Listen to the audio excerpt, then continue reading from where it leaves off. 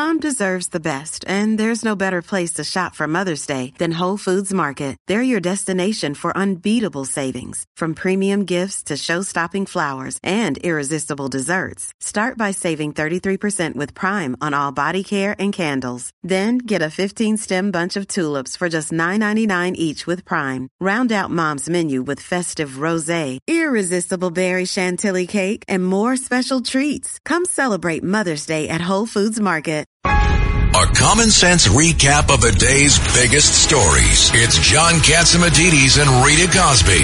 Katz and Cosby on 77 WABC. And now I understand we got Dr. Peter Michalos on the phone. Yeah, he's our resident genius about everything. He's our resident genius. Let's see, bring him in. Yeah, in fact, Dr. Peter Michalos, you've got some big stuff on vitamin D and cancer. Tell us about this.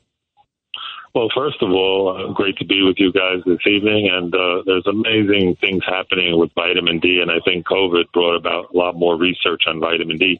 It turns out it's actually not a vitamin. It turns out that vitamin D is really a hormone, and we can get it from either diet, the UVB sunlight from being in the sun, or we can get it from supplementation.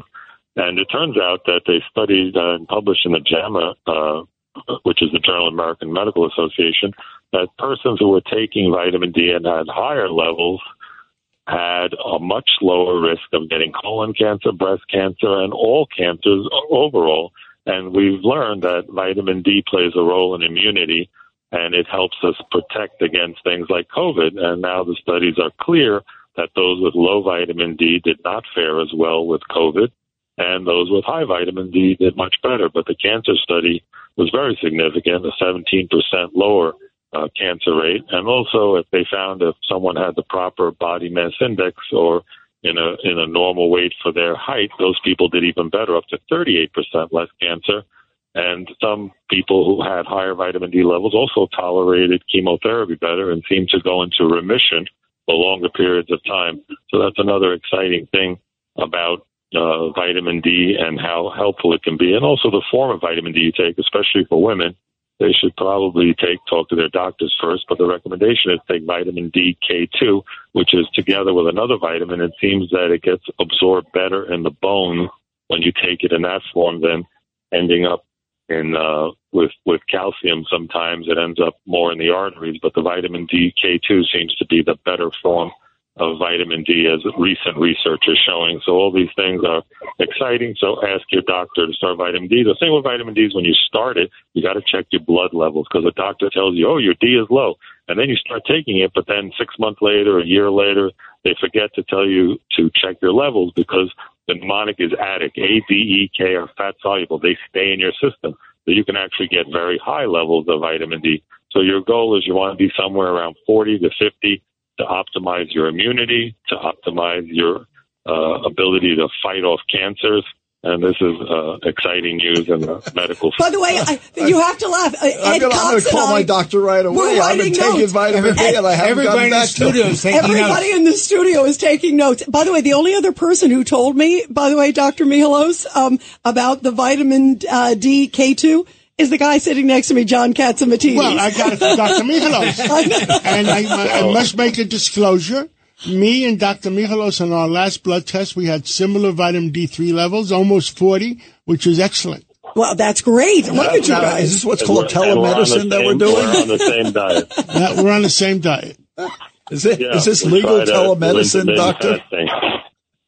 And the other thing I'll quickly comment on the medical issue, I don't know if you touched upon it, was the raccoon dog theory, where the CDC in China and some international virologists looked at samples of the old swabs from January 2020 back in the Wuhan market area, and it turns out that they think that there was a predisposition of DNA from raccoon dogs. So this tells us about this wildlife illegal trade that happens in wet markets and how you can bring infections in from wildlife and transmit them to people. So it's something that has to be more regulated around the world, these wet markets with wildlife that people just come and buy and use them for various things. Wow. Well, really interesting. Dr. Peter Michalos, we love having you on. We took tons of notes, and I know everybody listening out there did too. You always have the best stuff, Peter. I'm going to buy a dozen bottles of vitamin D3 with K2 and give them to my friends as presents. Oh, well, now we know what we're getting for Christmas. Absolutely. The gift of life. And listen to WABC for future health tips, because we want to keep our audience happy, healthy, and alive. You always have the best and stuff. I understand you'll be calling in this Sunday for our Sunday Cats Roundtable. What are you thinking we're going to be talking about?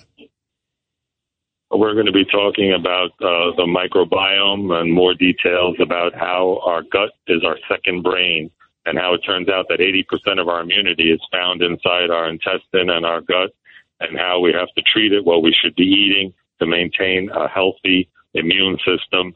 And even our serotonin levels, which are the happy hormones, are also associated, and part of it is manufactured in the gut. So we're going to tell people, give them some health tips, then they can discuss them with their personal physician and hopefully make some recommendations to continue to have health and the time to enjoy it.